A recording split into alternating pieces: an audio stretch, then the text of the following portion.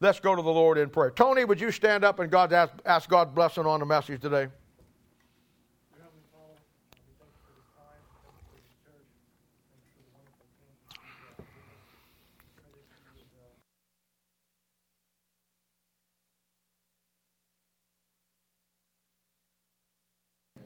Now, the book of Proverbs has and will define for us what a fool is. It'll also define for us what a wise man is. We've talked about it before, but we've never got into detail on it. And today we will see why that a fool can never get to the wisdom of God and get the truth of God. You know, all my ministry, and this is true of every pastor in every church, all my ministry, and I'm sure every pastor would agree with this, you will have people who just will never get it. They'll never get satisfied with what they have, and they're always going to have issues in their life about something. And the truth of God's word, they need to get to get right. They just never will. They'll never be able to grasp the truth of it. That you can lay it out for them, you can give it to them, you can tell them what to do, you can show them every aspect of it, but they just fundamentally, they're a fool, and as a fool, they can't ever get to the truth of God because as a fool, it's too high for them. And, you know, fundamentally in the Bible, a fool is an unsaved man. Doctrinally, it's the nation of Israel. And, you know, in the Bible, in the book of Proverbs, a foolish man is someone who sees the truth and rejects it. A wise man is someone who sees the truth and receives it and then has the blessings of God in his life. And fundamentally, in a practical way, even though it's dealing with Israel in a doctrinal sense, it's talking about saved and unsaved people. An unsaved man can't ever get to the knowledge of God because it's too high for him. There's too many things obstructing him to get it. And a saved man, he gets the truth and he hangs on to the truth because he realizes what he has. But in a real practical approach, and that may be true in a perfect world, but in the world that we live in of Christianity, I want to tell you, you have within the body of Christ saved fools and saved wise people. It's just that simple. It would be nice, clean, and cut if we could just say all the fools were unsaved and all the wise were saved. But if you've dealt with people, or you ever been in the ministry, you know that just is not true. You'll find that some of God's people do the stupidest stuff you ever saw in your life. They're fools. And Proverbs is an incredible book. It's filled with the truth that will help you and me in all areas of our life. In fact, in Proverbs chapter 4, verse 23, we are told that the book of Proverbs will help us in all the issues of life. And in its most basic format, yes, it's just a story about two men. A wise man who gets the truth of God, he hangs on to it because he knows what he has, and the foolish man. And the fool can never get to it. He remains a fool all of his life. Now, let me say this so we stay on the same page together. We all are fools from time to time. We all do stupid things from time to time. So when I'm talking about a fool, you're maybe sitting out there, I don't want you to start beating yourself up just yet. You're putting yourself in that category and say, well, I made a dumb choice last week, or I made a dumb choice, a year ago, or I made 4 or 5 bad choices so far in my life. I'm not talking about that. We all are fools from time to time. I'm talking about a career fool. I'm talking about a man or woman who all of their life, they pursue the aspect of being a fool. In fact, if you looked in Craigslist and there was a job for a village idiot, they could get it. And in the book of Proverbs, you will find 8 characteristics of a fool. A fool defined, should I say. And one of them will be, and in each one of them will be a piece of the total picture of, in God's mind, what constitutes a fool. And then you'll also see why God's wisdom is so high for them that they can't ever get it. Man said to a foolish man one time, "You embrace foolishness as if it were a virtue. Why is that?" And that's an excellent observation. Because the book of Proverbs will show you 8 reasons why a fool can never get the truth or the wisdom or the understanding of God. It's, as our text says, it's just too high for them. If you want to see what in God's eyes, by his definition, constitutes a fool, here's where you go. If you want on the reverse side of that, go to God and find out his mindset or what a wise man is, they're in there too. And he lays it out, wise and foolish, for 2 basic reasons. One, so you and I can see them and in our own lives first and fix it so we don't become that career fool, so to speak. The second reason is that he puts it in there so you and I can see the people that are going to be negative in our lives through association, because fools breed other fools, and you need to stay away from it. And the book of Proverbs tells you that over and over again. In some case, people wind up marrying them. And of course, we know where that leads. Now let's look at these and talk about them. And remember now our text. Wisdom is too high for a fool. He openeth not his mouth in the gate. Now first off, Proverbs chapter 1 verse 7 says that a fool will despise wisdom. It says, the fear of the Lord is the beginning of knowledge, but fools despise wisdom and instruction. The first characteristics that you're going to find with a fool is he's unteachable. You can't teach him anything. All my life, all my ministry, I've had people that you couldn't teach them anything. They thought they knew everything about everything, or they didn't know anything about anything and didn't care to learn. But in either case, they come to the point where they're unteachable. They will not discipline themselves to learn or to study. The Bible talks about them. He calls them a sluggard. He calls them lazy. He calls them slothful. And, he refuses to take instruction. Proverbs 15:5 says, a fool despises his father's instruction. You're going to find that a lot of kids, teenagers, that's what we have at camp. It's one of the things we tried to fix last week. A kid gets to the point where they're girl and boy, where they're 14, 15, 16 years old, and now they suddenly think that they know more about life than mom and dad does. And where you could control them when they were 4, 5, and 6, now they're at the point where they're exercising their authority, they're exercising their rebellion, they're making it very clear that they don't care for anything that you got to say to them. You got your hands full. And that comes to the point where they think that every kid get that. I was the same way. I came to the place where I thought my father was a fool and my father was stupid when I was 15, 16, 17, and 18. When I got to be 19, 20, and 21, I couldn't figure out how he got smart so fast. Truth of the matter is, he was smart all the time. I was the problem. And your parents will know more about life than you do.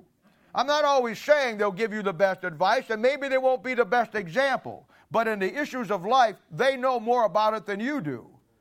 And a kid who gets to be 14, it's always true of kids that are rebellious kids. You ever notice how that they want to go out and live like the world? They want to drink all the world. They want to run with the worldly crowd. But mom, when they want their clothes washed, they come back to you. When they're hungry, they come back to your table, Dad. They live under the house that you provide by your hard work. They want the world system the way they want it, but they don't want the responsibility that comes along with it. And as long as a parent will put up with that and do that, then they're going to get taken advantage of. I had a guy one time tell his kid who was rebellious and he wanted to come back, and the dad said, He said, you know what? And the devil takes care of you so good and he's so worth serving that you let him feed you. Now that's a good advice, but that's what the verse is saying. And we see kids all the time that grow up, they begin to get that little rebellious spirit in them. They get with the wrong crowd through association, and pretty soon they think they know about more life than mom and dad. And that's where the conflict comes in. And that's where the problems are going to come in. And it's just a fool will despise wisdom. He won't take instruction. People with the Bible, you can show them. I've had them where I've showed them 1,000 times what they needed to do. I went through the issues in their life over and over and over and over again. They just won't follow it. And there's a reason for that, and I alluded to it a little earlier. you can look back in history and you can look at different parts of American history, and it's associated with different ages. Back in the 1800s, we made tremendous strides in crops and growing and farming. And so it became known as the agricultural age. Around the 1900s, we became great at production. The steel mills were booming. This is where they built great ships. The Titanic was built along that particular time frame. And most people don't know that there was a sister ship that was just like the Titanic that was called the Gigantic. And it later got changed to Britannica, which has to do with England because everybody wanted to forget about the Titanic, which I understand. But around 1900, we entered in what was called the industrial age. In the 1940s to the 1980s, we entered into the information age. We now could send telephones and all this stuff and cell phones. And shoot, I remember back in my day in the 60s and the 70s watching Star Trek when Kirk just flipped out that little thing and talked into it and got beamed up. Now, most of you are way past Star Trek. I'm the only one here still got a flip phone. You got an iPhone. I'm not there yet. I got a flip phone, and every time I do it, I'm hoping one of these days I just say, Lord, beam me up, and I can trigger the rapture. But so far it hasn't happened. But it's just that simple. That was the information age. And now, as we moved on a little bit farther and we got into it in about the 1970s, we got into the space age. And today, as I said a little earlier, 2000 to 2018, we've entered into the cyber age. And in the cyberspace age, there's no truth. Nothing's real. We play video games and people die who never existed. We watch television shows and watch movies that are all about something that isn't real. We'll waste 100,000 tears going to see a sad movie over some guy who loses his wife or some wife. I could never watch the movie Marley. I'm sorry. I just couldn't watch the movie Marley. Anybody know what the movie Marley is all about? It's about a stupid dog.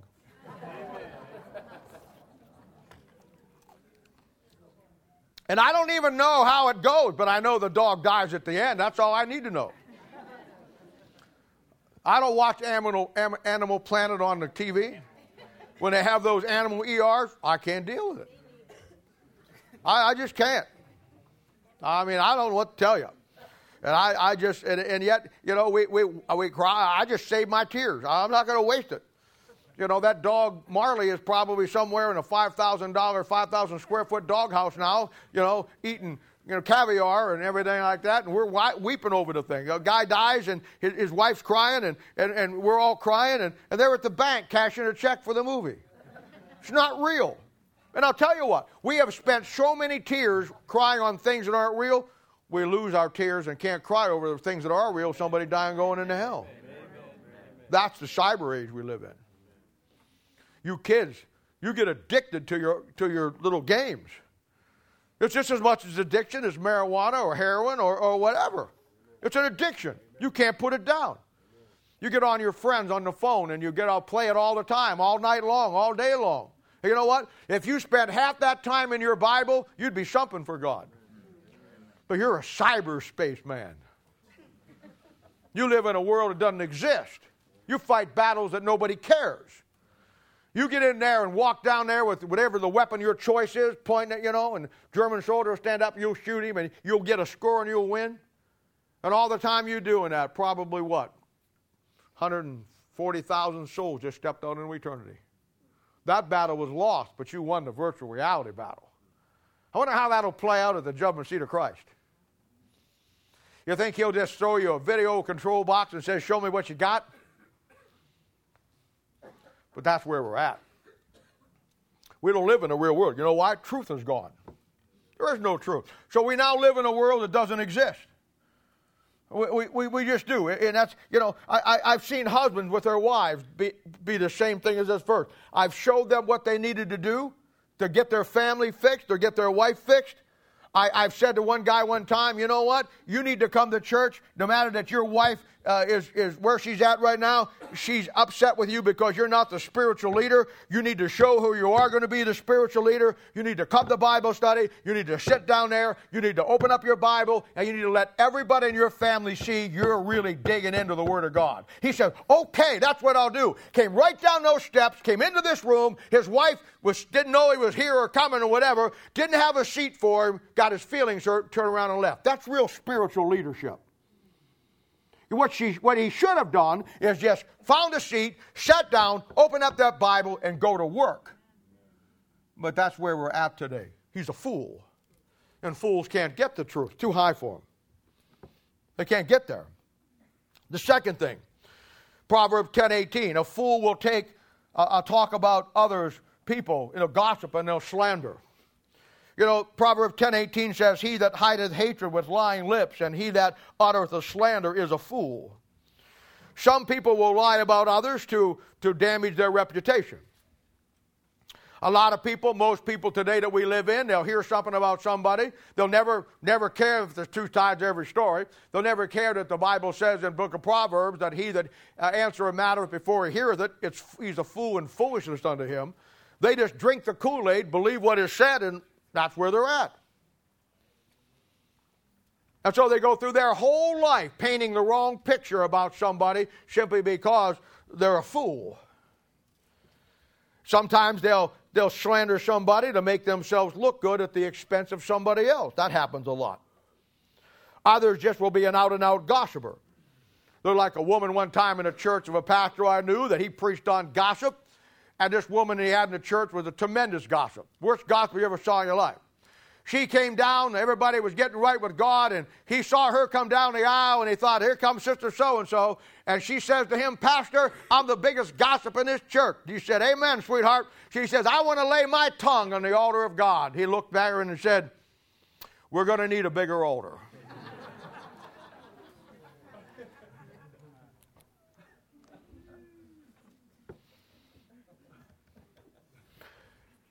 We should always build each other up. When you hang out with somebody, they ought to leave you better than they found you. We can all point out each other's issues.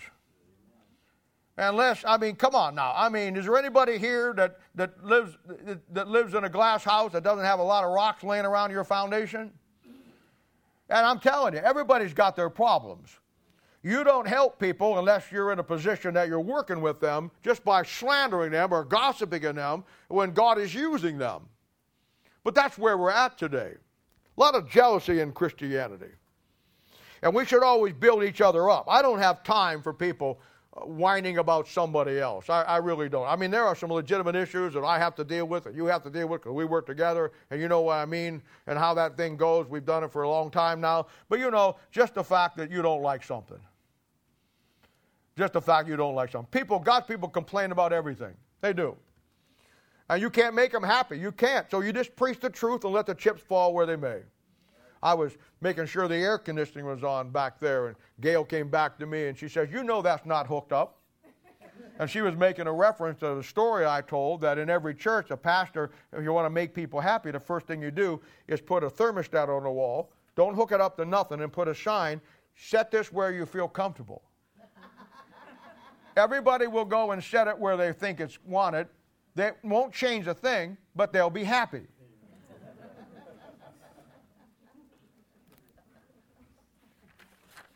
The third thing, Proverbs 14:9. A fool will make mock and make fun of sin. 14:9 says, fools make a mock of sin, but among the righteous there is favor. Fools will commit sin lightfully, cheerfully. They'll tell jokes and laugh at other people's hardships. There isn't a tragedy in this country that doesn't happen that 15 minutes later somebody didn't have a joke about it. They'll tell dirty stories and jokes and laugh at it if it was not sin. They'll drink toast to their health, to their friends, to social occasions. And to them the whole world is a party on Friday and Saturday night. They'll laugh at Bible believers. They'll laugh at you for believing you have the Bible. They'll laugh at preachers. They'll laugh at me. They'll laugh at going to church and tell you how stupid it is. Well, church is just for old ladies and kids. Well, you'll scream that out in hell for about 100 million years, and then know you got that much more time to go. It'll be okay. You know, they laugh at God himself. They use God's name as a cuss word. They'll talk about God to damn this or Jesus Christ this, and people look at that. I know why they do it, because a man like that wants to feel like he's got some kind of authority. So when he wants to make a statement, he'll call upon the highest name in this universe to add authority to what he says. That's how it works, you little wimp. It's exactly how it works. They'll invent words to give sin credibility. When I was growing up, we had bums. We had a place downtown called Skid Row. Skid Row is where the bums were. We don't have any bums anymore. Now we have transients. Sounds nice. Almost want to be one. We used to have drunks. We don't have drunks anymore. We have chronic alcoholics. Nice. We used to have dope heads. We don't have dope heads anymore. We have substance abusers. We dress it up. We don't want it to be sin. We want it to be a sickness like the flu or a cold that you're not responsible for, because in the world that we live in where there's no truth, the next thing it goes is you're not responsible for anything. It's always somebody else's fault. So we'll talk about a sinful lifestyle is just self-expression. We'll talk about adultery and fornication as consenting adults. We'll talk about illicit relationships as soulmates. There's only one soulmate you should have, and that is the Lord Jesus Christ and the Holy Spirit of God. Everybody else comes in the back door after that one. Kind of like that, come in the back door after that one? I just thought that up as I was standing here. I thought I'd say it. Oh. We don't have any more homosexuals or lesbians. We have alternative lifestyles. We have transgenders. We have happy hour. We have a progressive society. You know what a progressive society is? It's when it's getting farther and farther away from the Word of God and sending everybody to hell. How's that for progressive? Fools make a mock of sin. They'll do it and laugh at it and move on and think there's nothing wrong with it. It's the way it works. Fourth one. Proverbs 17:10, a fool will resist punishment for correction. Bible says a reproof entereth more into a wise man than 100 stripes into a fool. You know what he's saying? He says you can beat a fool 100 times for the same thing and they'll never get it. Why? Because he's oblivious. When you have no truth in your life, you have no gauge to gauge anything by. And that's what made you a fool. Not only can you not teach him nothing, but he refuses correction. It's one of the big four that the Bible is profitable for in 2 Timothy 3:16. All Scripture is given by inspiration of God and is profitable. Doctrine, reproof, correction, instructions in righteousness. In other words, when a wise man gets into the Bible, he gets instructions. You know what the instruction is? It's found right there. The Bible says it's profitable for doctrine.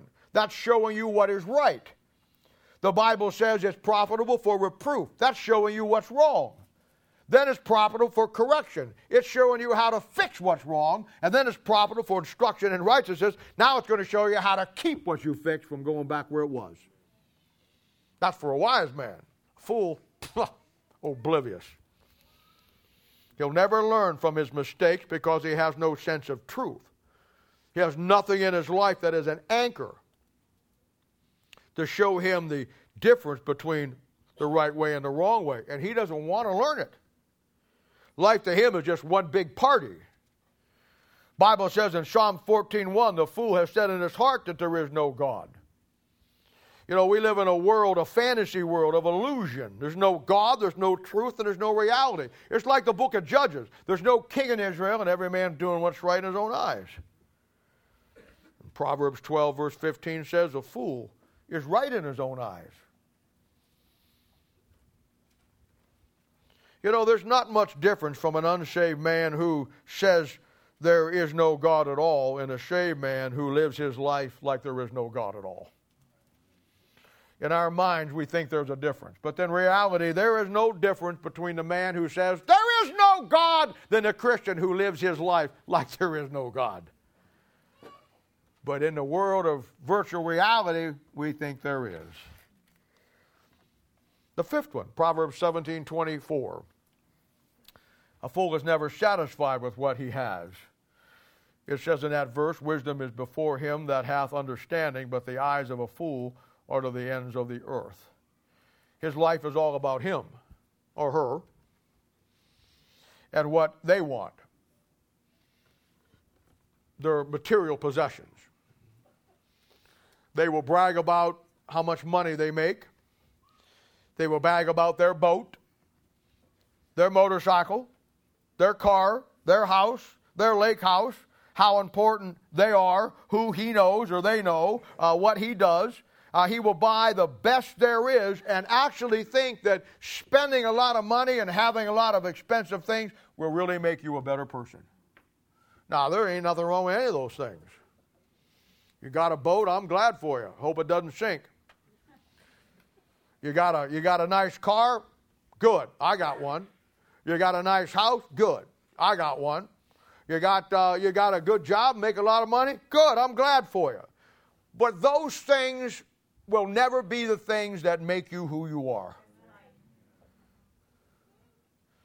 And the fool, his whole life is about himself. They don't care about their kids. They don't care about their wife. They don't care about their husband, in the lady's case.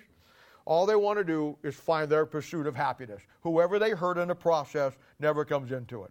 They will lie, they will deceive, they will cheat, they will do whatever they have to do to pursue what they want, and they don't care if they lose their kids, they lose their marriage, they lose their ministry, or whatever they lose, as long as they get what they want. That's a fool.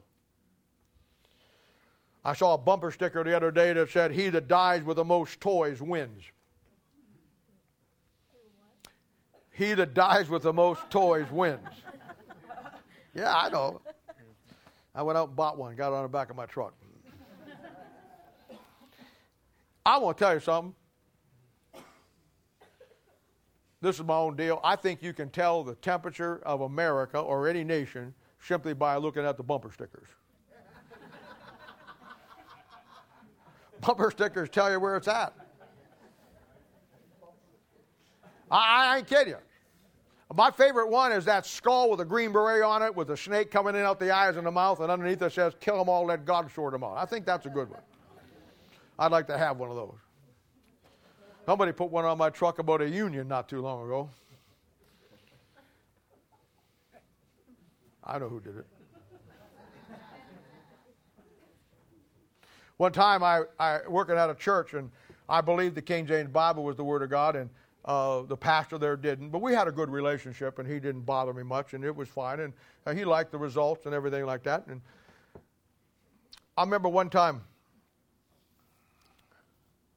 we had a staff meeting, and he said that somebody was putting these little round sticker things that said the King James Bible, the Bible that God loves and the devil hates, and they were putting them throughout the church.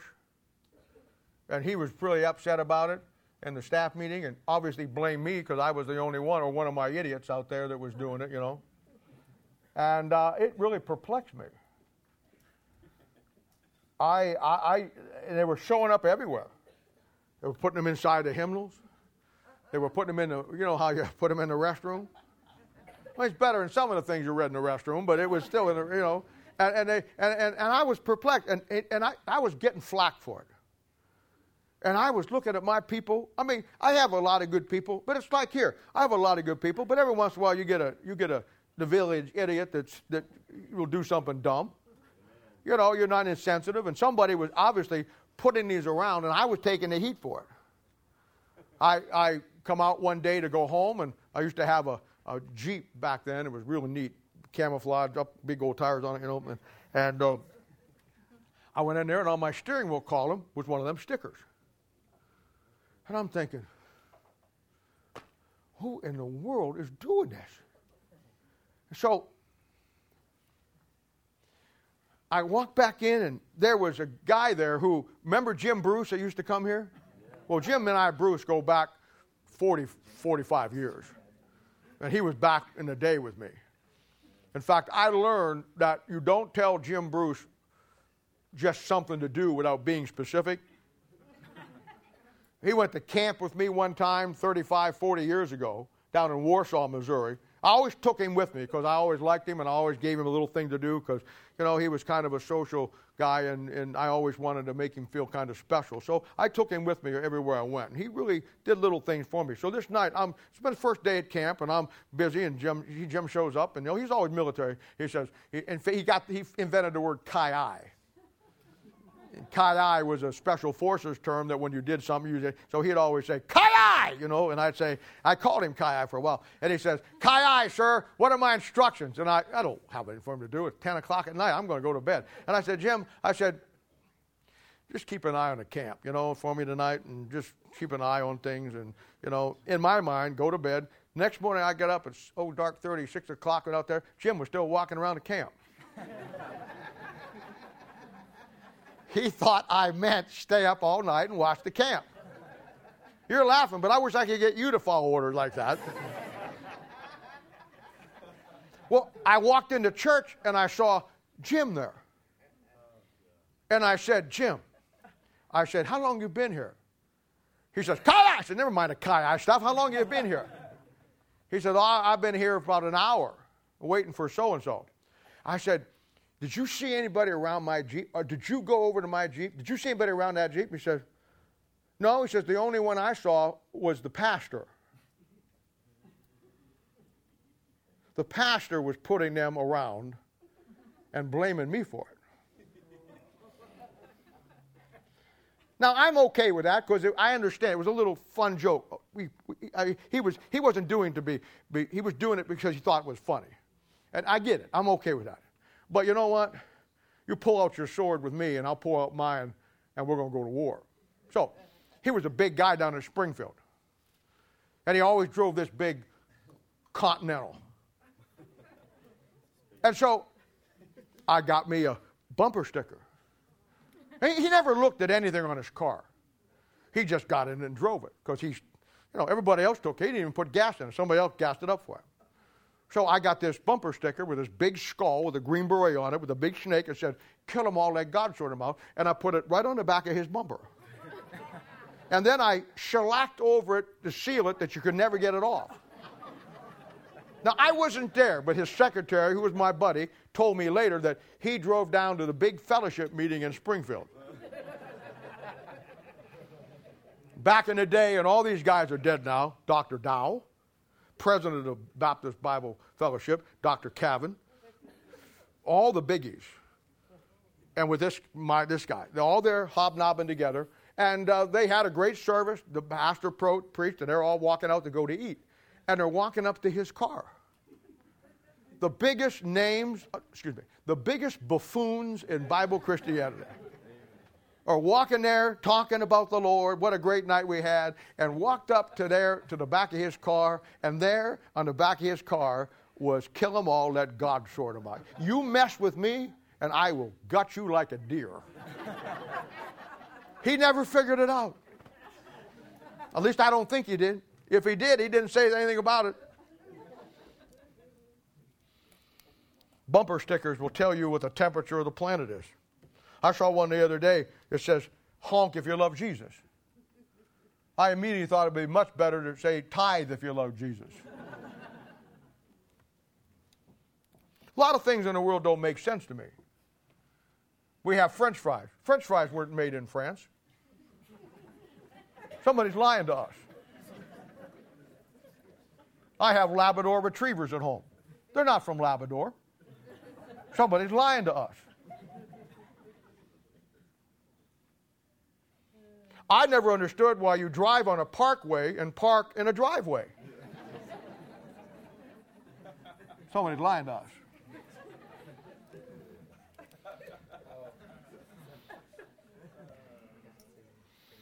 And a fool will never be satisfied with what they have. They want that, all the toys in life.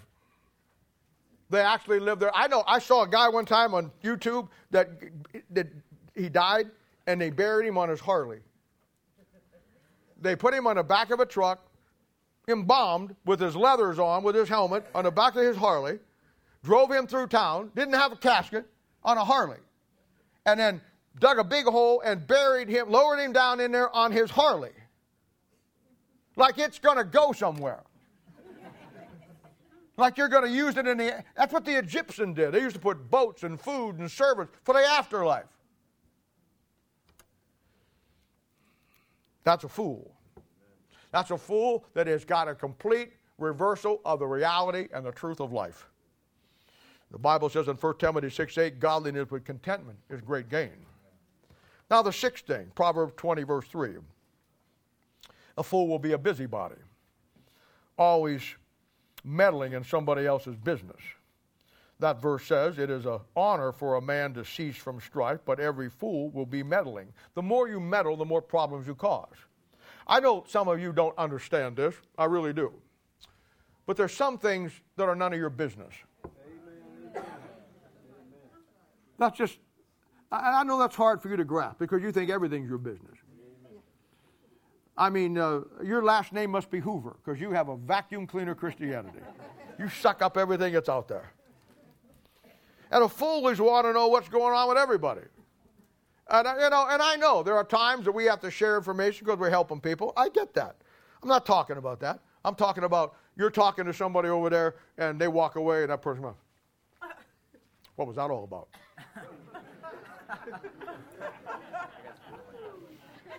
You've been there? I know. What's going on with so-and-so? They hate you. That whole conversation was about you. Your hair looks like the north wind did it. Your breath smells really offensive. And your eyelashes are falling off. Other than that, everything was fine.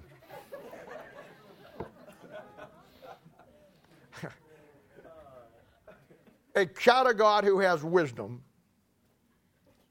will not care about what's going on with others, other than if they're working with that person and trying to help them. A wise person will realize that we have enough problems of our own. If you bring me your problems, I don't know how many times somebody will say, what's going on with so-and-so? You know what happened? I said, none of my business. Amen. None of my business. Amen. Somebody will say, well, what do you think about so-and-so's kid? None of my business. If you don't come to me with the problem, I ain't sticking my nose in your problem. I told you, I killed my white horse many, many years ago. Shot that sucker right in the head. I used to charge in, trying to solve every problem in the world. First, I found out I was greatly outnumbered, and second, I found out I was greatly unwanted. So I just, what do you think of that? None of my business. What do you really think about that? You know what? I think if you want to get your limit in squirrels, you got to get in the woods before the sun comes up. That's what I think. And if you see one of them little furry-tailed suckers and you take a shot at him and miss him, if you stay real still and wait about 20 minutes, he's so stupid he'll come out again. That's what I think. In other words, none of my business. What do you think? I think it takes a big grasshopper to eat a bale of hay. That's what I think.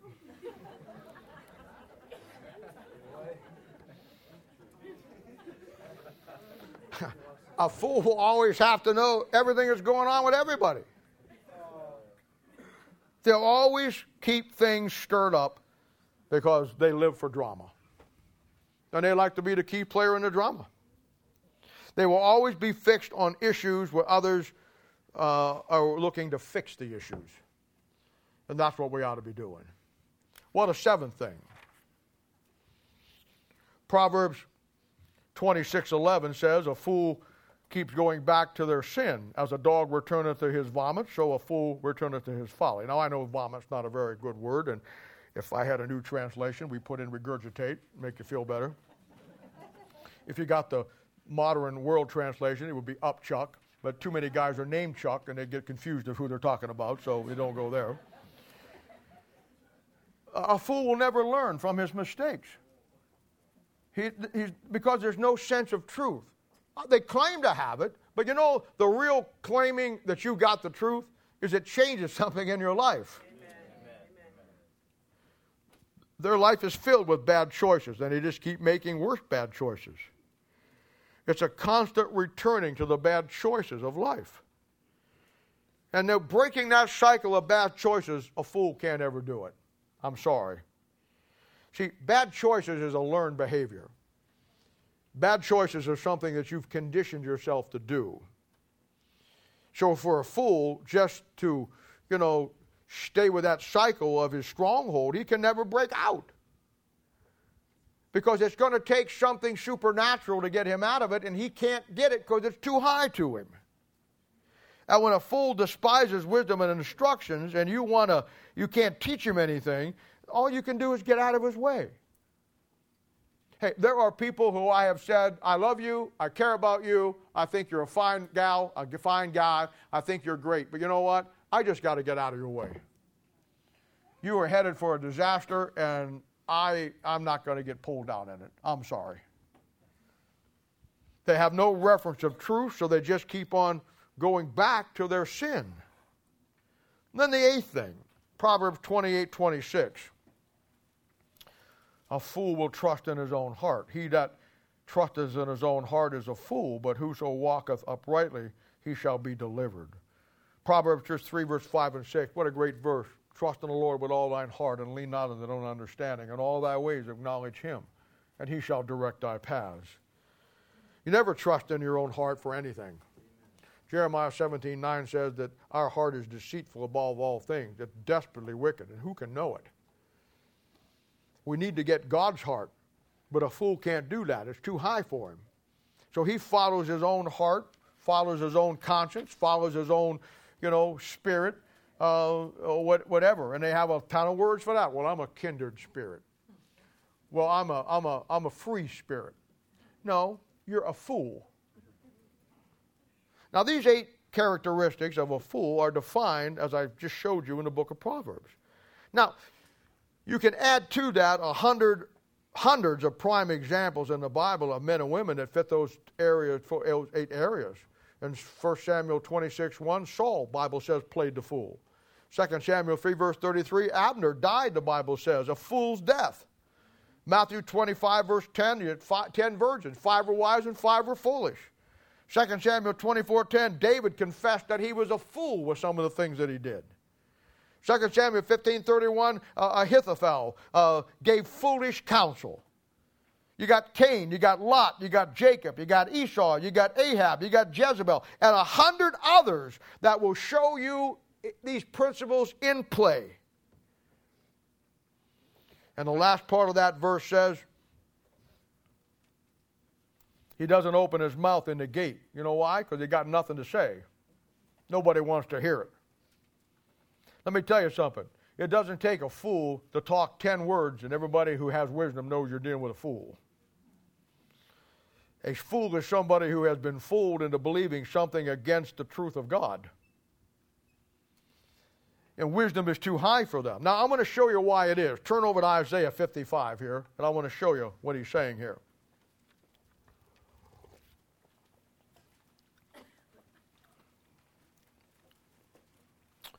Isaiah 55, verse 8.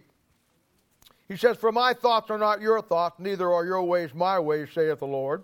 For as the heavens are higher than the earth, so are my ways higher than your ways, and my thoughts than your thoughts. There it is, right there. God's ways, his thoughts are higher than yours. So a fool can't get to it because they're too high.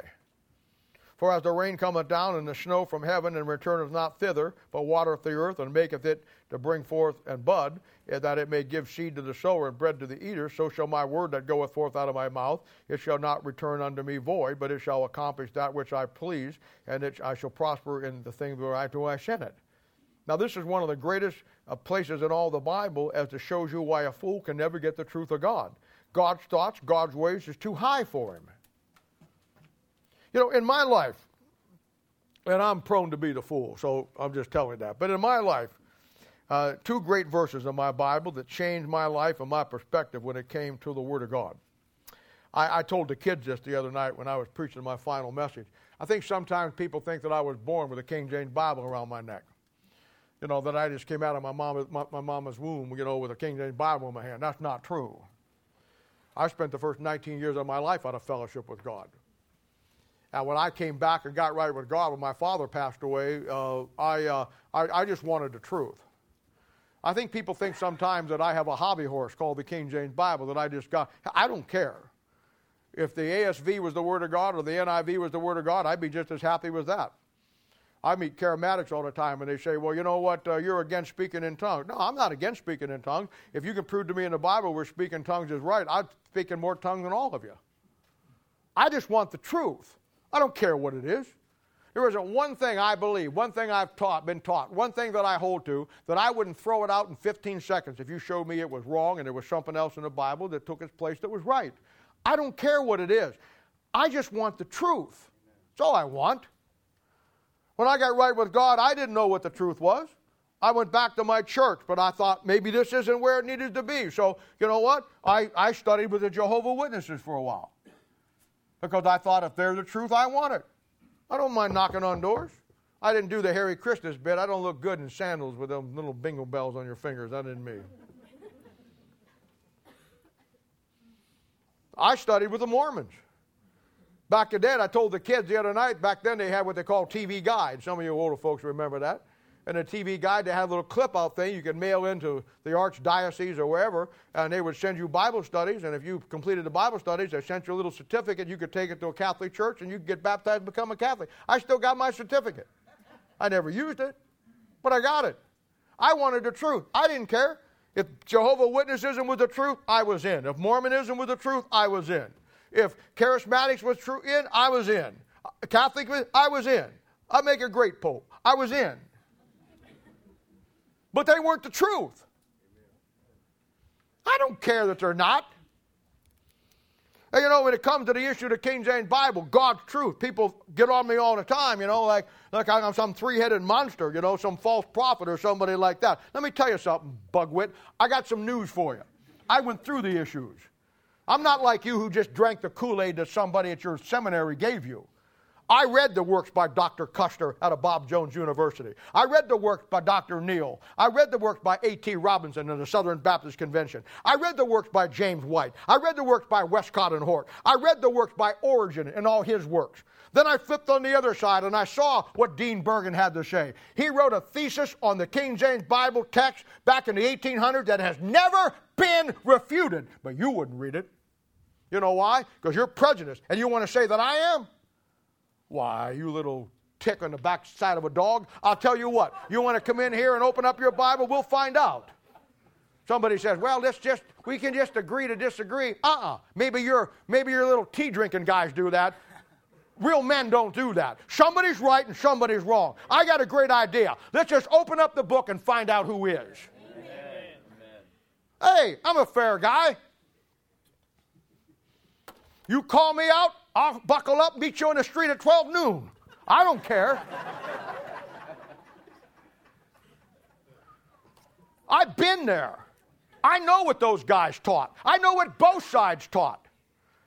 And don't give me this gas about Revelation chapter 24, 2:14 shouldn't be in your Bible. Hey, let me tell you something. I know why it wasn't, and then it was, and it is. You don't. Don't tell me about Erasmus.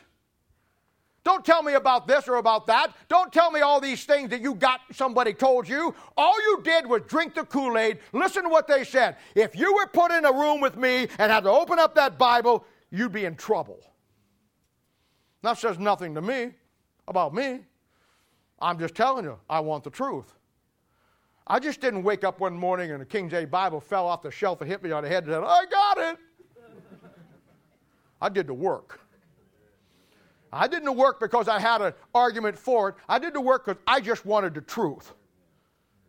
You sit down with me, show me how your NIV is better, I'm with you. I'll do it. I'll dump that thing so fast and start all over again.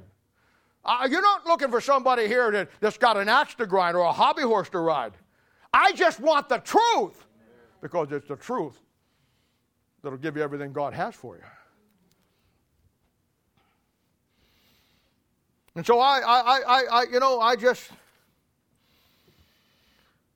I was faced with Proverbs chapter 24, verse 7, to get God's wisdom or be a fool.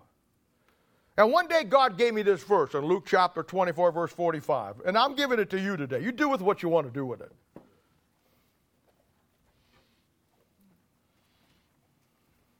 But I never looked at the Bible the same way again. And he says in Luke chapter 24, verse 45, then opened he their understanding that they might understand the Scriptures. Wow. Listen, when it comes to getting God's wisdom and getting God's understanding and getting God's mind, which is higher than yours, your education will have absolutely nothing to do with it. And I'll tell you something else. You're a fool to think it will. Your IQ will have no part of it whatsoever. Your degree behind your name will not help you one bit. And you're a fool to think it will. Listen, if God doesn't open up your understanding and through His Spirit and His Word, you're not getting anything. God doesn't look down and say, wow, you're really smart. I'm going to give you my wisdom. No, God looks down and says, wow, you are dumber than a stump. Here's my wisdom.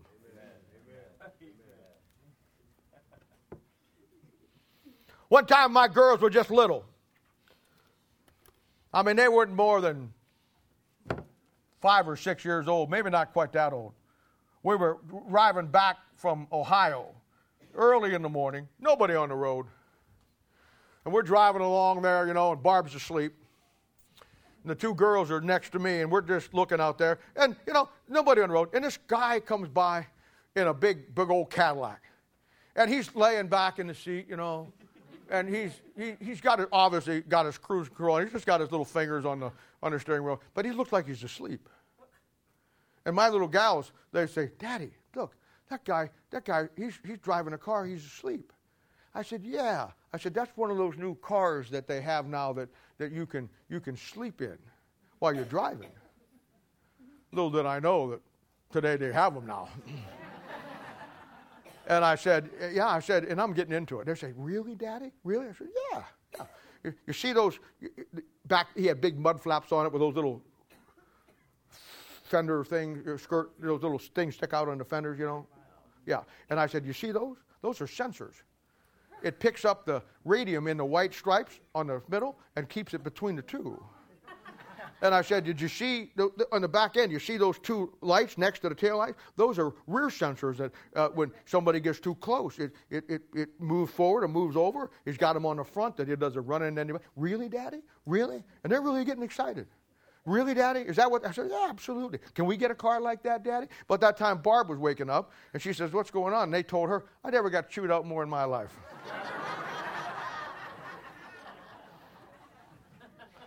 My point is this. That's the way God wants you. Just dumb enough to believe whatever He tells you. Amen. That's what He wants.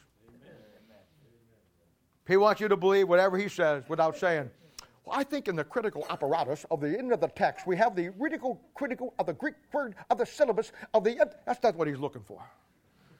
He just wants to sell it to you, and you say, wow. You know what He did with Abraham one time?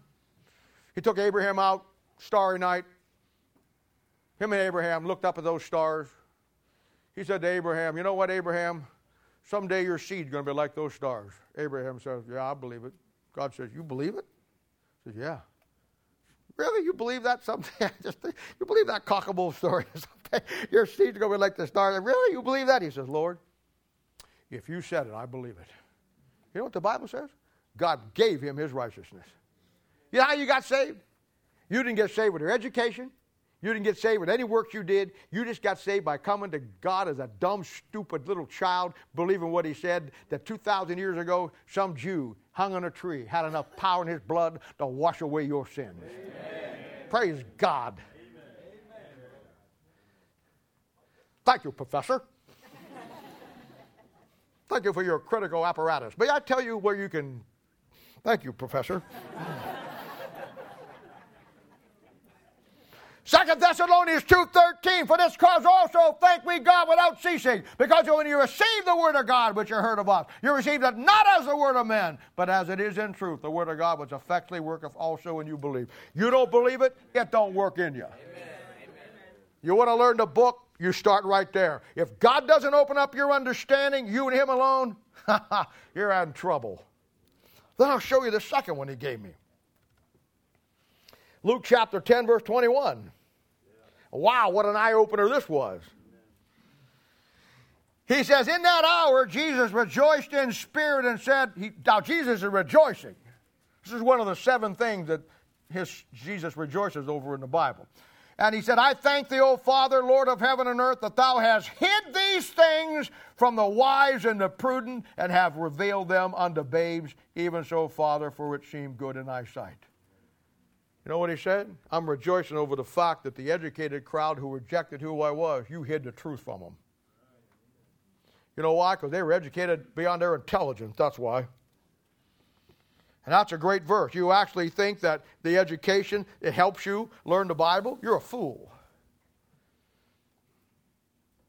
They're not revealed to the wise and the educated and the prudent. They're revealed to us, babies, little children. One time, a bunch of little dirty kids came to the Lord. The disciples tried to shoo them away. And Jesus says, knock it off. Except you come to me as a little child, you have no part of me. You don't bring in your degrees. He's not impressed. You don't bring in your alma mater, which in Latin means Holy Mother. We don't have time to get into that one this morning. You learn your Bible by following just a few simple concepts to become wise. You know, you receive the book as God's infallible word. You go to work, a workman needeth not to be ashamed. And then God will open up your understanding in 3 simple areas of the Bible. And you'll have the wisdom and the understanding. And if you're a fool, you won't. First thing he does is reveal to you the key words. There's about 20 main ones in the Bible and about 10 or 15 secondary ones that if you learn them, they'll put the Bible into the next area that you need to have. Now, I just go and tell you, all these words are changed in all the new Bibles, so you can't do that. The second thing that he'll teach you is about context. Nothing will mess you up faster than the Bible of reading a verse or reading a chapter or reading a book and not being able to put it into the context. Establish who the Bible is written to. All the Bible is written for you, but it's not all written to you. And context will be established by the key words. Then the third thing is the definitive passages. That's where it'll lead. You start with the words, you go to the context, and next thing you know, God will show you the definitive passages. The Bible will define everything for you that you don't have to define it yourself. It's just that simple. I'll just say it. It's so simple, a child could do it. You know, most people don't know anything about church history. In the great heroes of the faith, one of my great heroes was a guy by the name of William Tyndale. He lived in 1494 to 1596. 1536, excuse me. And he was a great hero of the faith. You know, in his day, the common man didn't have a Bible. They didn't have a Bible because the Bible that was around was written in Latin, and most of them did not speak Latin. The school of thought of the day was, by their pastors and by their theologians, was the fact that the Bible was a holy book and it should not be wasted on peasants. Some things never change. William Tyndale translated the Latin Bible into English. It was the forerunner of your King James 1611 Authorized Version. In fact, the King James translators, when they sat down to translate the King James Bible, had Tyndale's Bible on the table. One day in a confrontation with the scholars who hated his work and did not want him to give the common man a Bible in English, Tyndale looked out the window and saw a boy across the way plowing a field. And he looked and he said, "Gentlemen, one day that plow boy will know the Bible better than all the scholars in England. And through him, some years later, came the King James 1611 Authorized Version. And as I said, the translators had his Bible. Tyndale is called the father of the English Bible. And for his labor of love to give you the Bible, for his labor of loving the Bible to the point that he wanted the common man to have it, to take it out of the hands of the hierarchy, the Church of England killed him. The high religious leaders of England took him, tortured him, put him at the stake, to burn him at the stake, put the wet all around him, and then while he was tied to that stake, somebody went up behind and put a rope around his neck and strangled the life out of him, and then set his fire and burned him on fire. October 6, 1536. His dying words. This is why he's my hero. The King of England then was Henry VIII. There was a little animosity here because Henry VIII, gave himself a divorce to get rid of, Catherine of Spain to marry Anne Boleyn, and that wasn't too good, and no, Tyndale had written and preached against that. So he's not on the king's side. So all that together with the hierarchy of England and him giving the Bible in English for you and for me down the line got him killed. And the last thing that he said while they were choking the life out of him was, "Oh, dear God, open the King of England's eyes." The last thing he said. 75 years later, God honored that prayer when James I of Scotland came to the throne of England and gave the authorization for the King James 1611 authorized version. You got the book in your hand today, the truth of God, the Word of God. Not because somebody in an air conditioning unit someplace come out and chopped it up and wanted to put it out to give you a Bible to make some money. You got the Bible and the Word of God because there was a man who wanted you to have it in the common language of the common man so desperately that he went against everything in his organized religious world and translated that Bible into English out of Latin so the common man could have the common words of God, that God might be able to open up their understanding, that plowboy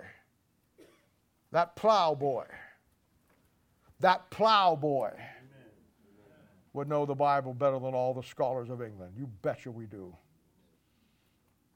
And 75 years later, God honored that prayer and gave us the King James Bible, by which become the standard down through history.